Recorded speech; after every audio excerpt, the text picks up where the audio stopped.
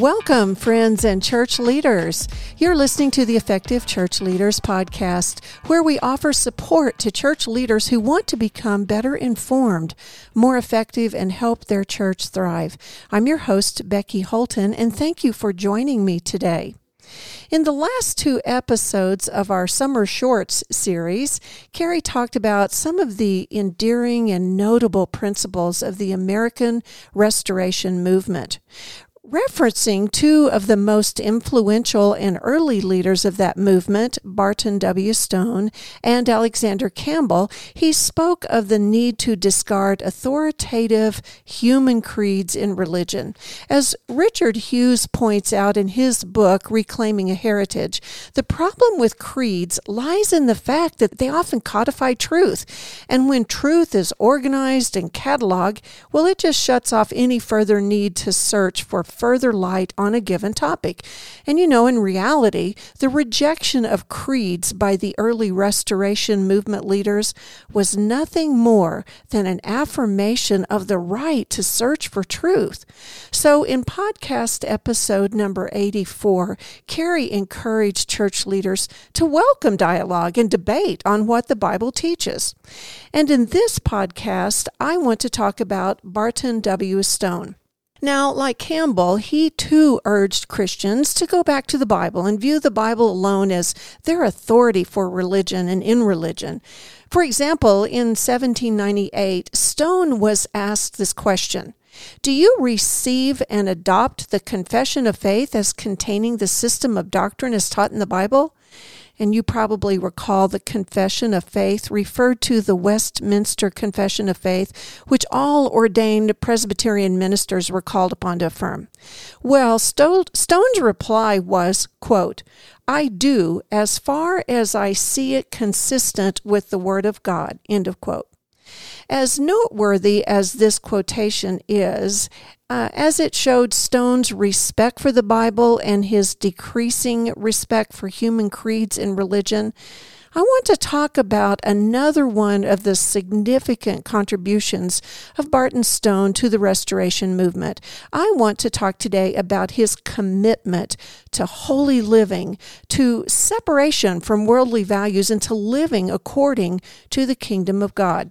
According to Richard Hughes in his book, Reviving the Ancient Faith, the Story of Churches of Christ in America, the notion of separating from the world and its values, it just really lies at the heart of Stone's thought. It can be found, Hughes wrote, on every single page almost of 14 volumes of his Christian Messenger that ran through the years of 1827 to about 1844. Stone consistently urged his followers to follow and live out a radical code of ethics. And that code, it required abandonment of self to service to one's neighbor. For example, in July 1842, Christian Expositor, Stone called followers of Jesus to avoid extravagant attire, to care for widows and orphans, to minister to the poor and the hungry, and to free their slaves. He summed up his life's orientation when he said, quote, "No Christian lives for himself. Not self, but the Lord is the great end of his living. Like an obedient servant, he says, 'Lord, what would thou have me do?' And when that will is known, he flies to it, not regarding how great the sacrifice of wealth, ease, or reputation." What a quote, huh? Hughes notes that if Stone had a creed, he expressed it when he admonished his readers, quote, "You must not mind earthly things, nor set your affections on them, not to be conformed to the world. Here you have no abiding place, but are as strangers and pilgrims seeking a better country." Hughes, a church historian, asserts that the difference between Stone and Campbell lay in what the two men found in Scripture.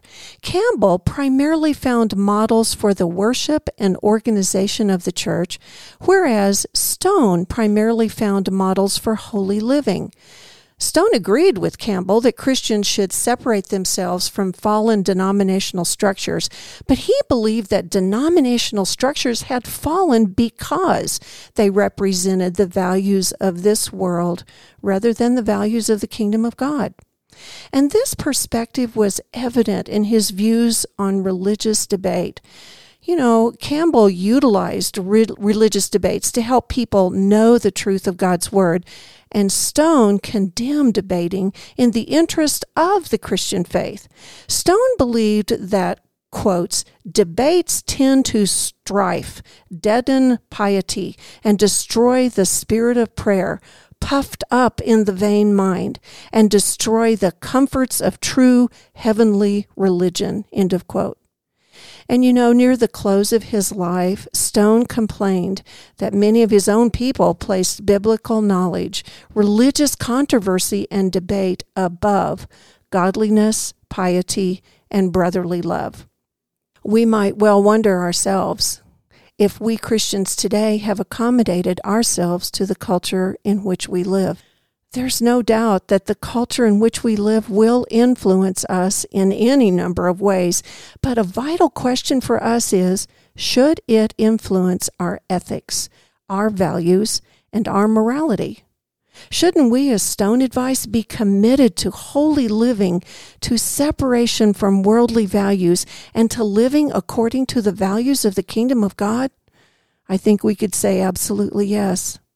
The Apostle Paul wrote in Romans 12, verses 1 and 2, I plead with you to give your bodies to God because of all he's done for you. Let them be a living and holy sacrifice, the kind he will find acceptable. This is truly the way to worship him. Don't copy the behavior and customs of this world, but let God transform you into a new person by changing the way you think. Then you will learn to know God's will for you, which is good and pleasing and perfect. Well, surely there is value in pointing people back to the founding tradition of the Christian faith, don't you think? Surely there's value in the restoration vision.